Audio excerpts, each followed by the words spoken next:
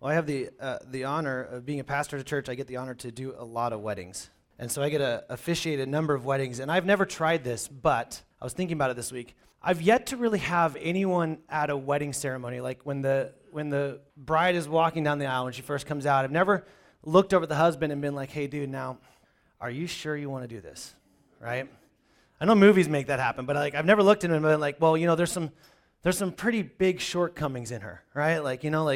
You've really struggled in the past with this area. She seems to be somewhat selfish in this, or she struggles in this area. And I think if I had said that, first off, it probably wouldn't end well. But either way, I'm pretty confident that there is not a single thing that I could say to that husband that would deter him from the seeming perfection his bride has at that moment.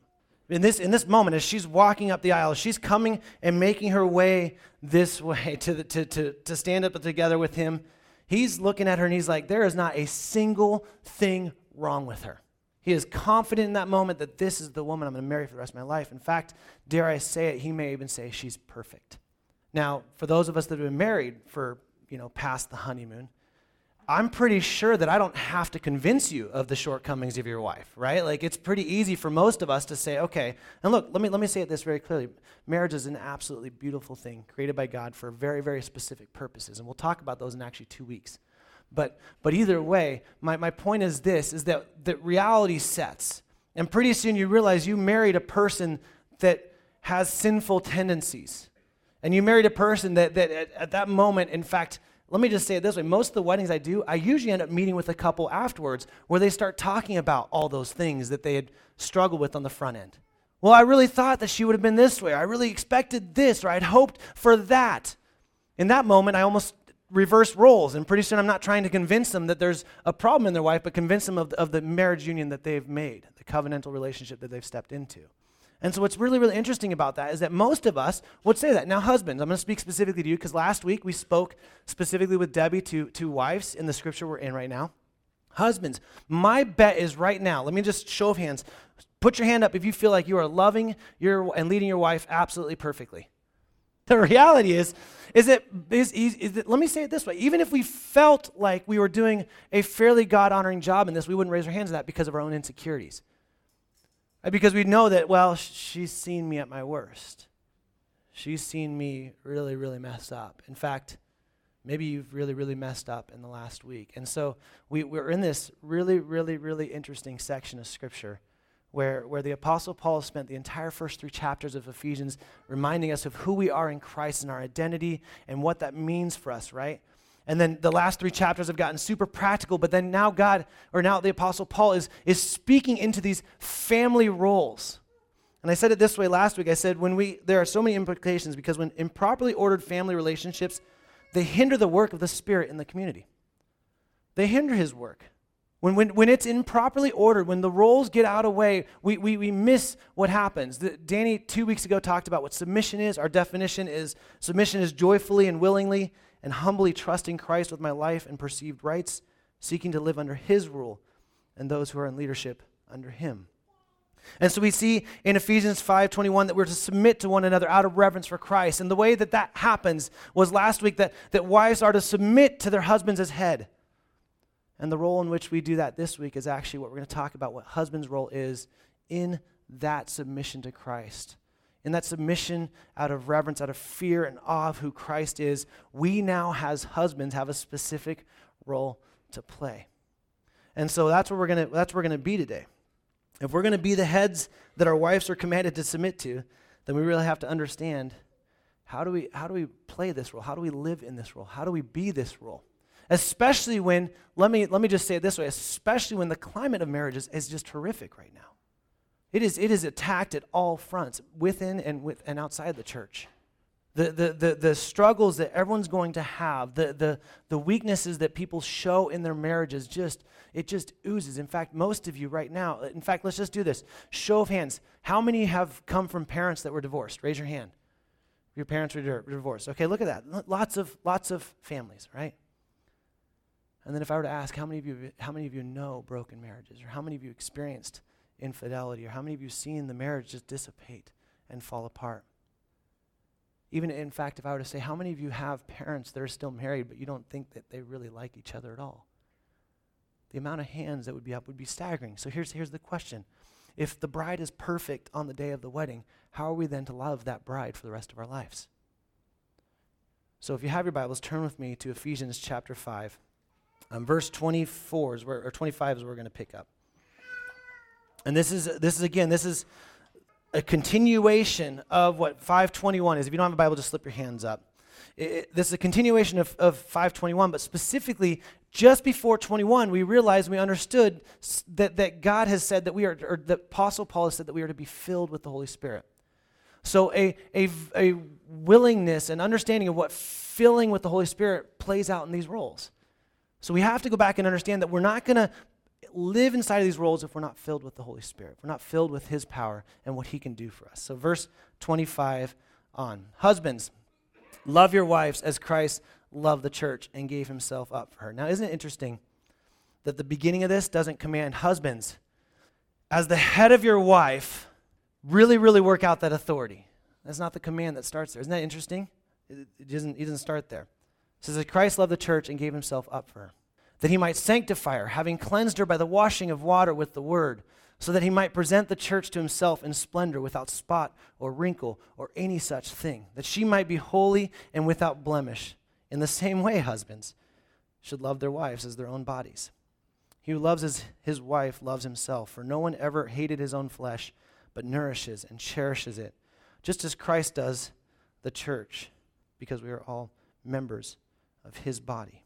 And so the Apostle Paul goes into this section, and the command that he gives us is actually that you are to love your wife. He doesn't say lead them, although, again, we have to understand this specifically in conjunction or with, along the lines of what the wives were told. They were told to submit to us as heads, as husbands as heads. So we know that there is a leadership principle in here. There's leadership happening. And now what that looks like and how that plays out isn't really what is concern of the Apostle Paul initially, it seems. What he does instead is he comes at us with a totally different thing. He says, okay, Bren, you're a husband now. You're gonna love Jen, and this is how you're gonna do it. Just like Christ loved the church. Just like, which most of us could go, okay, well that makes sense. Christ sacrificed Himself for the church, so He died for the church. So maybe some of us macho guys like, I would take a bullet for you, honey, right? Like you get all like kind of like, yeah, I'll die for you. This is not just a physical of I mean, some husbands may have to at some point come to that, but that's not really the big point of this. It's denying yourself. It's dying completely to your own selfish gain for the sake of your wife. It's giving up. And then he goes into this beautiful section about cleansing her and making her this, and cherishing her, nourishing, and it's this whole picture that goes all the way back to Ezekiel 16, where it's God talking about what He's going to do with His people. He's going to bathe them. He's going to cleanse them in the water. And He's going to cleanse them how? Through the gospel, through the word of God. And He's going to commit to sanctifying them and work through them. And when they're presented on their wedding day, they will truly be perfect, which is in a future coming. And so he has this picture where the Apostle Paul lines out what husbands are to do with their wives, with God, and how he's worked with His people, with His children. So I don't know about you. As a husband, it's almost easy for me to go, well, that ain't going to happen. All right, so what else should I work on? Because the expectations, the bar is so high. How am I to truly die to myself on a daily basis? Well, let me just say this way. Remember when I talked about the picture of the wedding day? Some of you right now, when you go back, like your wife-to-be walked out and you're smiling. I always love looking at the groom at that moment because it's just like, ear-to-ear grin. Some cry if they're real men. And they, and it's this beautiful, beautiful thing. Well, when Jesus steps into relationship with us, we're not spotless. In fact, Jesus commits to be married to us when we're at our absolute ugliest. We are sinful. We are idolaters. We love everything else but Him. And that's the moment. That's the tagged, blood-stained, sin-riddled person that Jesus says, you're mine. You're mine. And this picture that we get right here in what the Apostle Paul is saying, what Jesus does for the church, is our future hope in His second coming. He's saying, I love you, you're mine, and at your worst, in fact, it wouldn't be hard. If Jesus was standing up here and I was officiating a wedding, which would be really weird, right? Okay, so I would stand up, I go over and be like, are you sure you want to marry it? Wouldn't be hard for me to say, look, are you sure? Like, there's nothing really great about that. But there was no convincing him otherwise. Jesus willingly died to himself, willingly walked to the cross. It wasn't taken from him. He submitted himself to the Father's will, and he walked to that cross willingly, hung on it, and was destroyed for you and me, for his church. That's the posture of Jesus at his wedding day. And so we have these two polar opposites, us with our seemingly perfect brides, Jesus with us absolutely horrifically idolatrous, sinful people. And what does Jesus say? Jesus has every right to say, you know what? I hope it gets better. I'm marrying you. Some of you will do this. You'll marry someone thinking you can change them into something better. That's either way. I don't have time for that. But what Jesus literally marries this person saying, no, you will be spotless, holy, and blameless, without wrinkle. You will be absolutely perfect. I will sanctify you. I will love you and lead you in a way that will draw out of you ways in which you knew not even capable of doing. Because in the end, you're going to look perfect. And in the second coming, you'll be presented to me as the bridegroom. And I'll be able to stand here and say, here is my bride, in confidence, knowing that she is perfect. Well, that's the expectation for us as husbands, is we are to lead our wives this way. The model is self-sacrificing. The goal with the pattern, the pattern is we're going to sanctify and make holy, and the goal is that ultimately that we can be presented as holy and blameless and spotless and without wrinkle. Again, this is such a beautiful imagery of what happens in Ezekiel 16, where God says he bathes us and clothes us and wipes the blood off from us and redeems us and presents us as holy, as perfect, without blemish. It's almost, one scholar says it this way: Christ gave himself to the church to make her holy by cleansing her. This cleansing was effected by a spiritual washing brought about through Christ's gracious word in the gospel. His love for the church is the model for husbands in its purpose and goal, as well as in its self-sacrifice. In the light of Christ's complete giving of himself to make the church holy and cleanse her, husbands should be utterly committed to the total well-being, especially the spiritual welfare of their wives. So as husbands, we are enamored with how our wife's spiritual climate is. As husbands, we don't give into that. We don't just let them go, well, you know what, they've been following the Lord a little bit longer, so they're just really smart. We don't get intimidated by that. Instead, that compels us to go deeper into God's word. Not to be smarter than them, but to continue to push them in our marriage and our union to be more like Christ. But when I talk about this and I see this, and he goes on, it's almost like he seems to degenerate the conversation when he goes back to saying, well, you love him like you love your own body, right?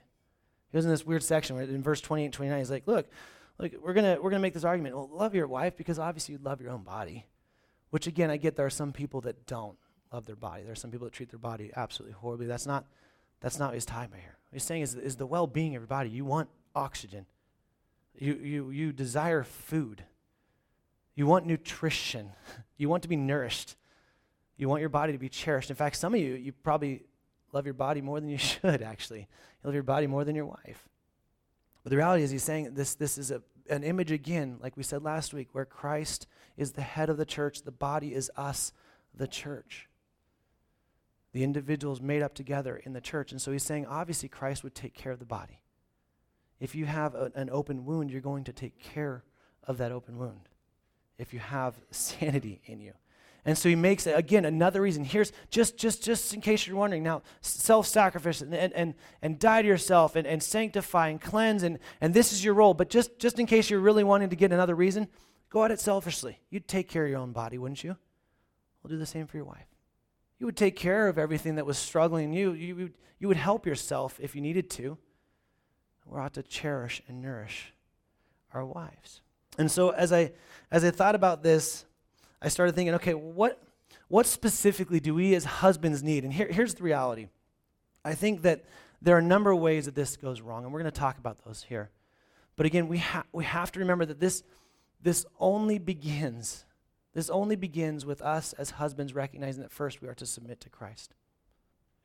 You've got to hear this. If Christ is not your Lord, not just your Savior, if he's not your supreme controller, if you haven't stepped off the throne of your own life, you are going to fail miserably at loving your wife the way God calls you to do so. It never is going to happen without Christ being the Lord of your life.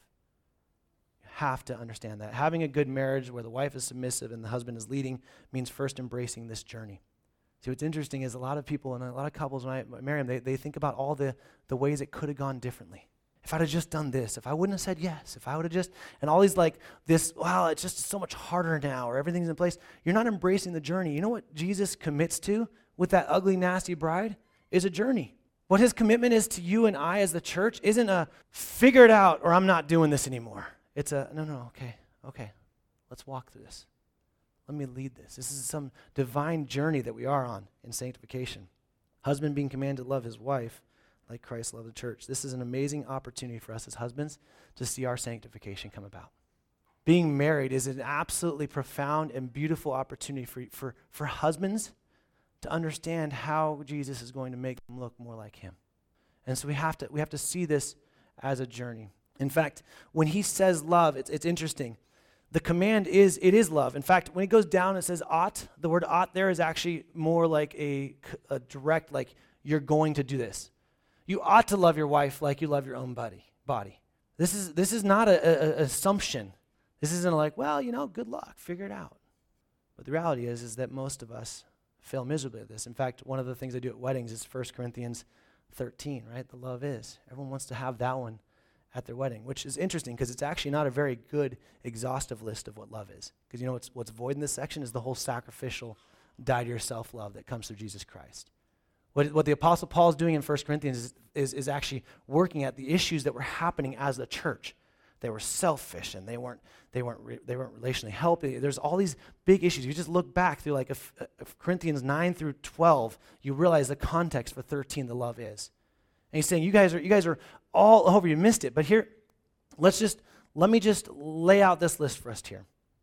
1 Corinthians 13, 4, 7 says, love is patient and kind. So, husbands, would your wives define your love as patient and kind? Love does not envy or boast. It is not arrogant or rude. It does not insist on its own way. Right there is the biggest issue in most every single marriage. Hear me on this right now. That is the biggest issue. You insist on your own way. You want your way because you think your way is the best way and you're right. It's interesting. It doesn't say it does insist on its own way. Instead, it says it does not. It is not irritable or resentful. We'll just skip over that one because guys aren't like that. Okay. It does not rejoice at wrongdoing, but rejoices with the truth. What's interesting about the rejoice at wrongdoing? A lot of times, the statement, I told you so, can be steeped in that of rejoicing. I told you that would happen. And maybe you're not like dancing, being like, I was right, although some of you may be doing that in your heart, right? But just to point out, I told you so, you know how much shame is in that statement? I've yet to experience that from Christ, where he's like, I told you so, Bren. Take that, punk. But rejoices with the truth. Love bears all things, believes all things, hopes all things, and endures all things. Endures all things. And then we usually add this one in there. Love doesn't intentionally lead someone. We just kind of like to throw that in. As husbands, let me just say that. We assume leading your wife is going to happen just accidentally. So obviously the most loving thing we can do is just wait for it to happen. Again, I can't, what just destroys that mentality is Christ and his intentionality with us. He steps into this relationship with us at our worst and then patiently, kindly, sometimes difficultly, strips away, cuts away the things that don't look like him and makes us more and more like his son, makes him more and more like Jesus Christ. Husbands, that's your role. You're not to take the place of Christ in your wife, but that is your role as a husband, to be impatiently working and leading and loving and encouraging your spouse. Divine love doesn't just condemn wrong in those loved, but seeks to cleanse them from it. Like Jesus had every right to just condemn the wrong in us, but instead he sought to cleanse us from it. So the expectation as a husband is that we are to love our wives.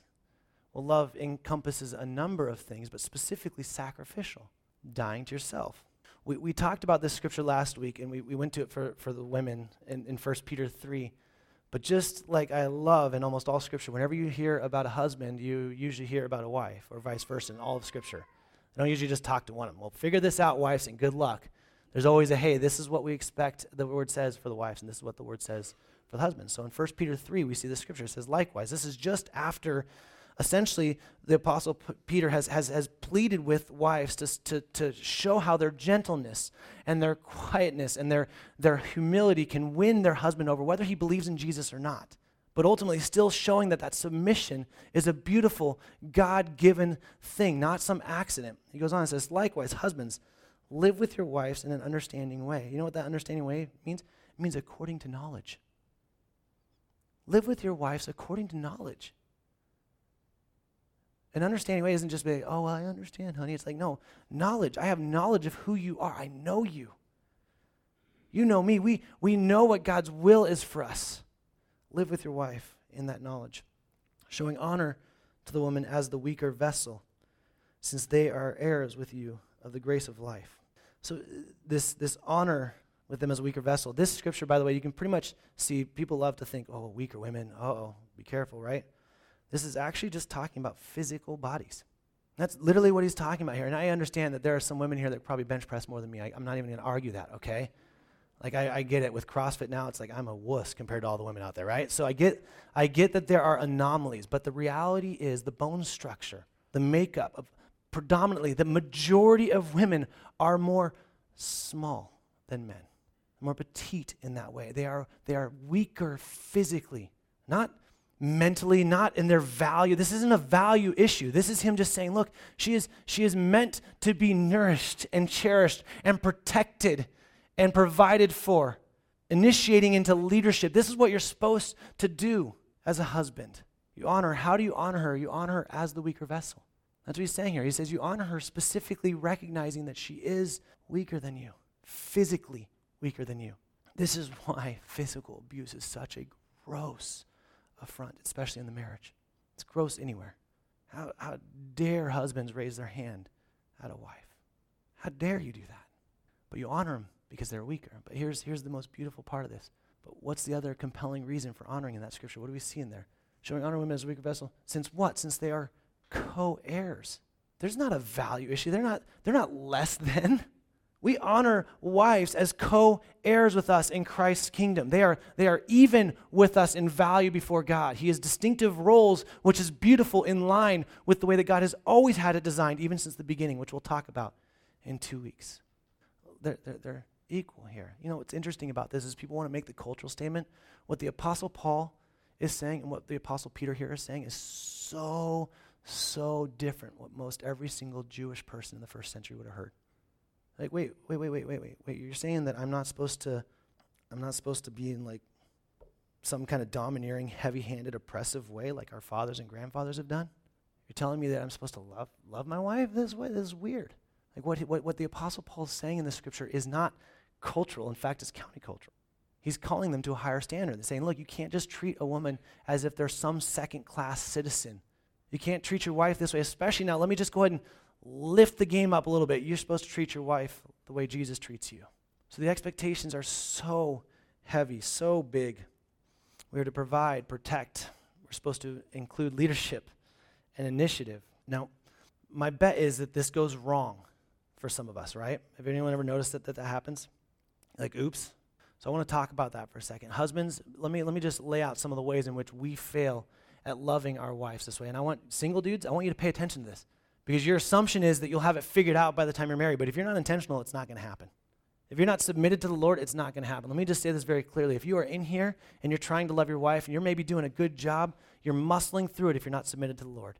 You are going to utterly fail her.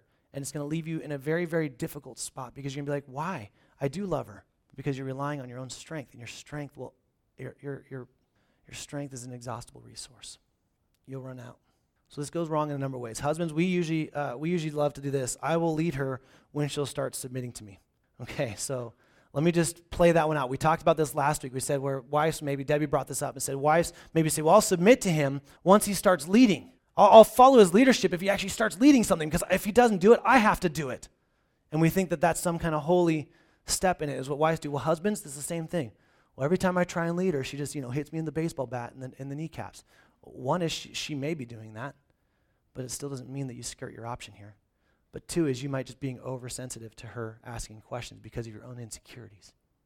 You don't get to wait on this. When you ask a wife to marry you, those of you that are married or those of you that are engaged, what you're committing yourselves to is this. This isn't optional. I'm going to step into this marriage relationship as head, and I'm going to provide and protect and love and cherish and nourish and lead and point them to the work of what Jesus Christ is doing so that at the end of their life, they can look wrinkle-free and spot-free, holy and blameless, like they've been identified as children of God. So you don't get some of you, like you're getting ready to get married, you need to understand that's what you're signing up for. It's not just we get to have sex and, it's kind of fun because we like each other, or, hey, I just want someone to do life with me because I can't keep friends, or, whatever it may be. Like, it's not any of those other things. The reality is what you're calling yourself to, what you're committing yourself to, is to lead and love her like Christ leads and loves the church. Here's the other issue. Husbands, some of you husbands, this is where it goes wrong. Some of you husbands actually don't like the church. I'll just say it that way. You hide it behind, I'm just introverted. Okay, you may be, and that's true. You just don't like the church at all. You don't like the bride of Christ. What makes you think if you have an unhealthy view of the bride of Christ, you're going to have a healthy view of your bride? Those don't work as well. Now, let me say this straight. The church, she's a mess. But so is your bride, okay? We're all a mess in working this. And some of you are disdain for the church because, it's not doing it this way, or just don't really get much out of it. I don't like that singing stuff, or whatever it may be, whatever you're doing to distance yourself from the community, which is accountability, which is, by the way, what Jesus went to the cross for, was this church. He saves us not individually. He saves us individually and together. We're going to get into that in Ephesians 6. I cannot wait. But our choices as a community affect everyone, whether they are sinful or whether they are what God is calling us to do. So husbands, some of your issues is that you just don't like the church. You don't like the bride of Christ, and so you're assuming that it's okay to not like the bride of Christ, but you'll like your bride. I'm telling you, you cannot compartmentalize it like that.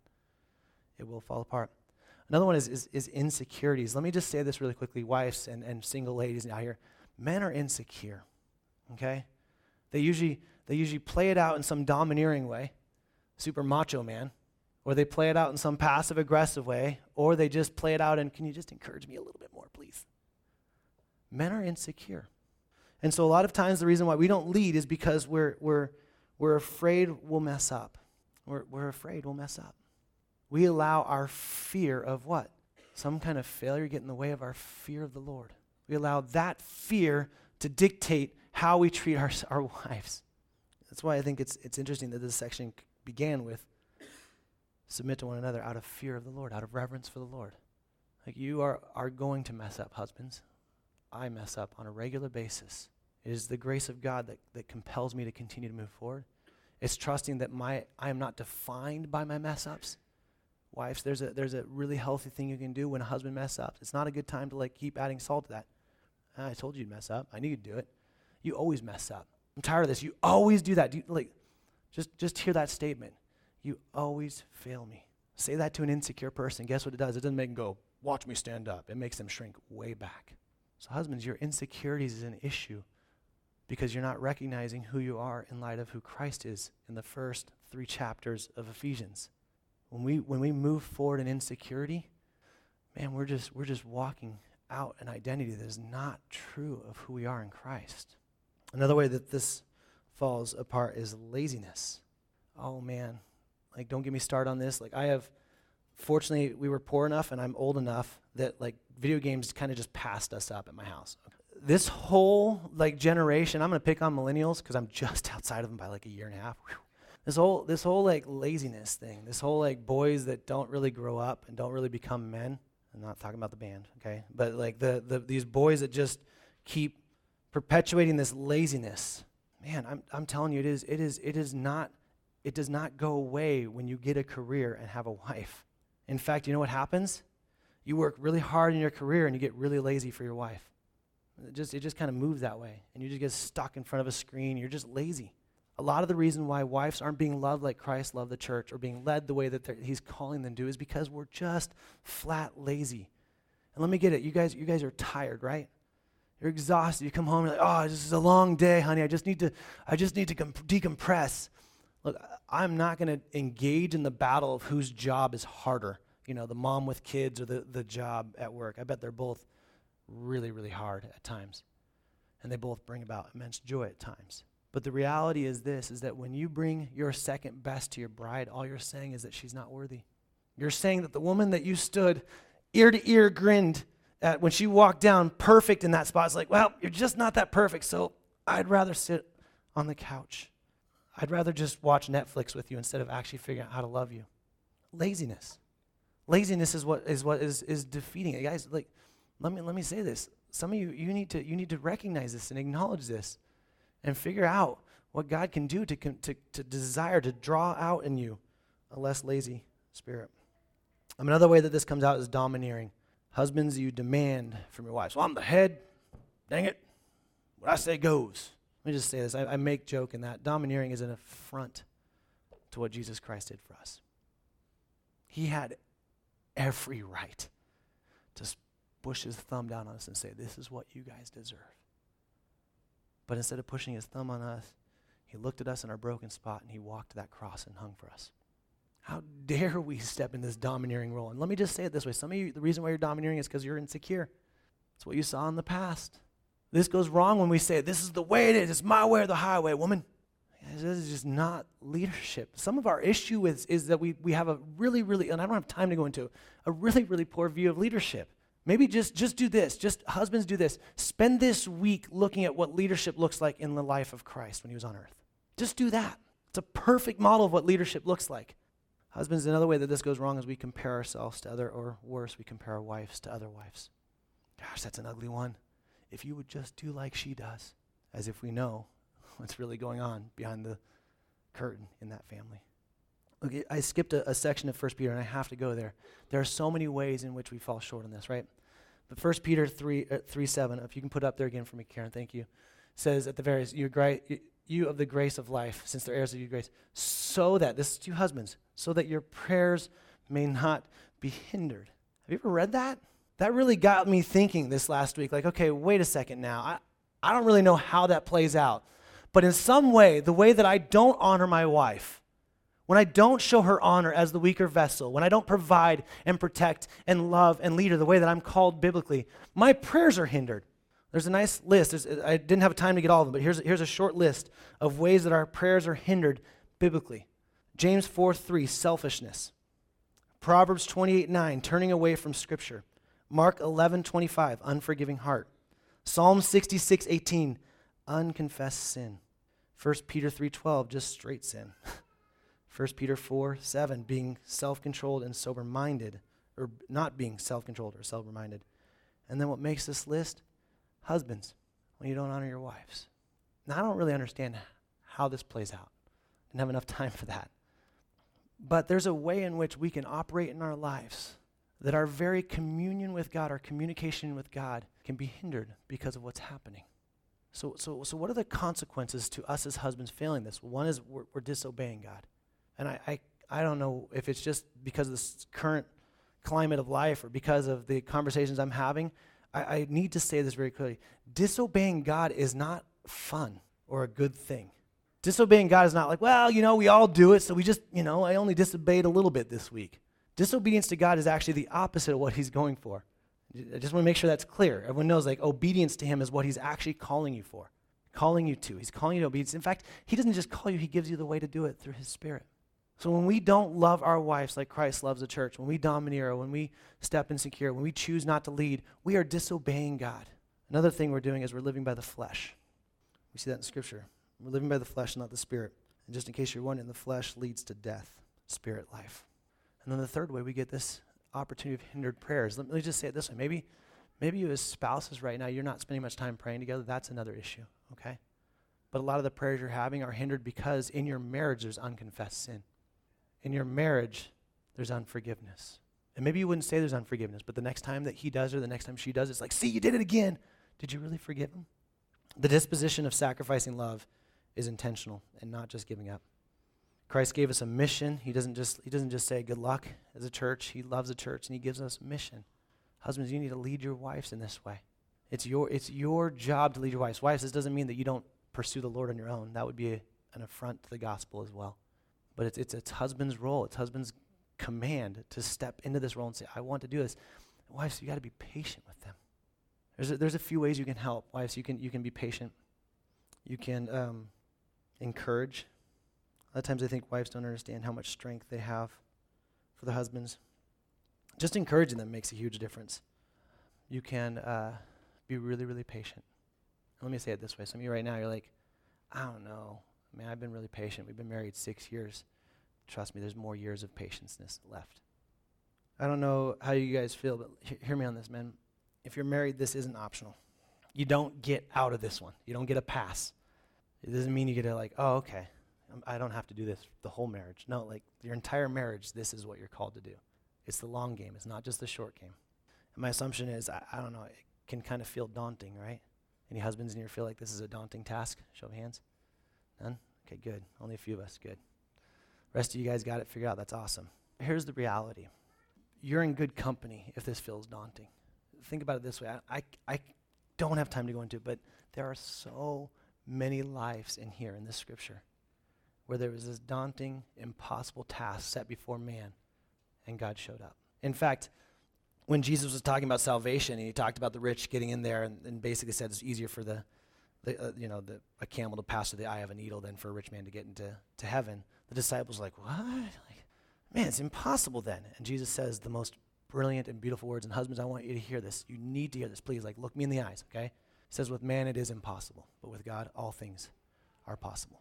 We need to believe that as husbands, not just in feeling shame, because let me tell you right now, that's not what God wants, and where you haven't loved or led, but instead saying, you know what? It may seem impossible, with all things with all things are possible with God. He is capable of doing anything, and so submit yourselves to Him. And let me tell you right now, like some of you are like, well, I just need to be less lazy. Okay, well then just start doing that. I need to speak more gently to my wife. Well then just start doing it. You don't need to sit down. Okay, honey. So I'm gonna try and be stop interrupting me. I'm gonna be really gentle with you from now, right? Like the reality is, you just need to step in the Spirit and let Him lead you. You need to trust that His desire and His will and His ways are more perfect than yours. And that you are His child. And His desire for your marriage isn't to just have you guys get to the end and be like, whew, we made it. We survived without killing each other. There was a time in there where I was a little bit worried about what you made for me to eat. But either way, that's not the goal. I've never stood up at a wedding and said, I just hope to make it to the end. That's my vow to you, honey. No one ever says that.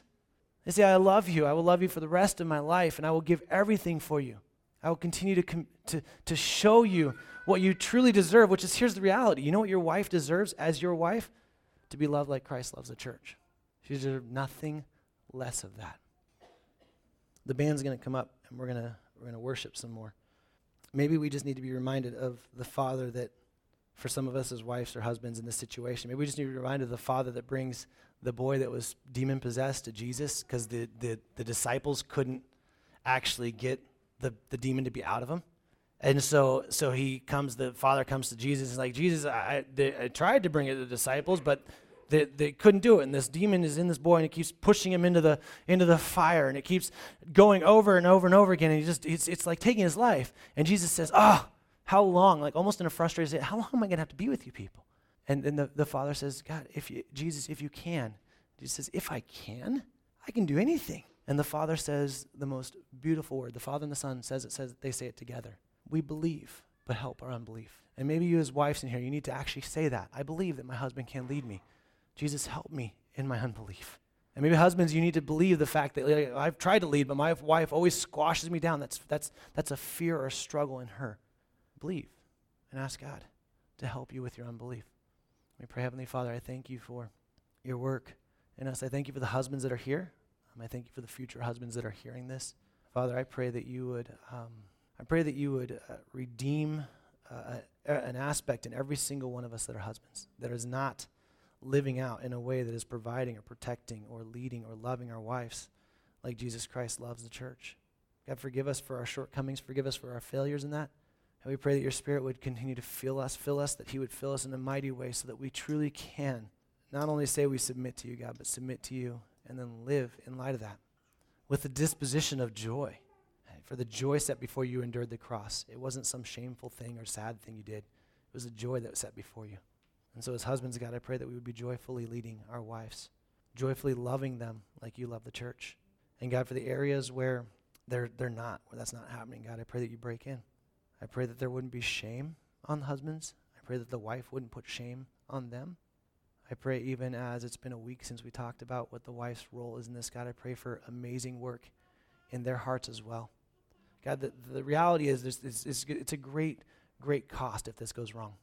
And we'll get there. We're going to talk about this in a couple weeks. But God, you designed your marriage covenant relationship between a husband and a wife to be an absolutely perfect and beautiful picture of what Christ is to the church.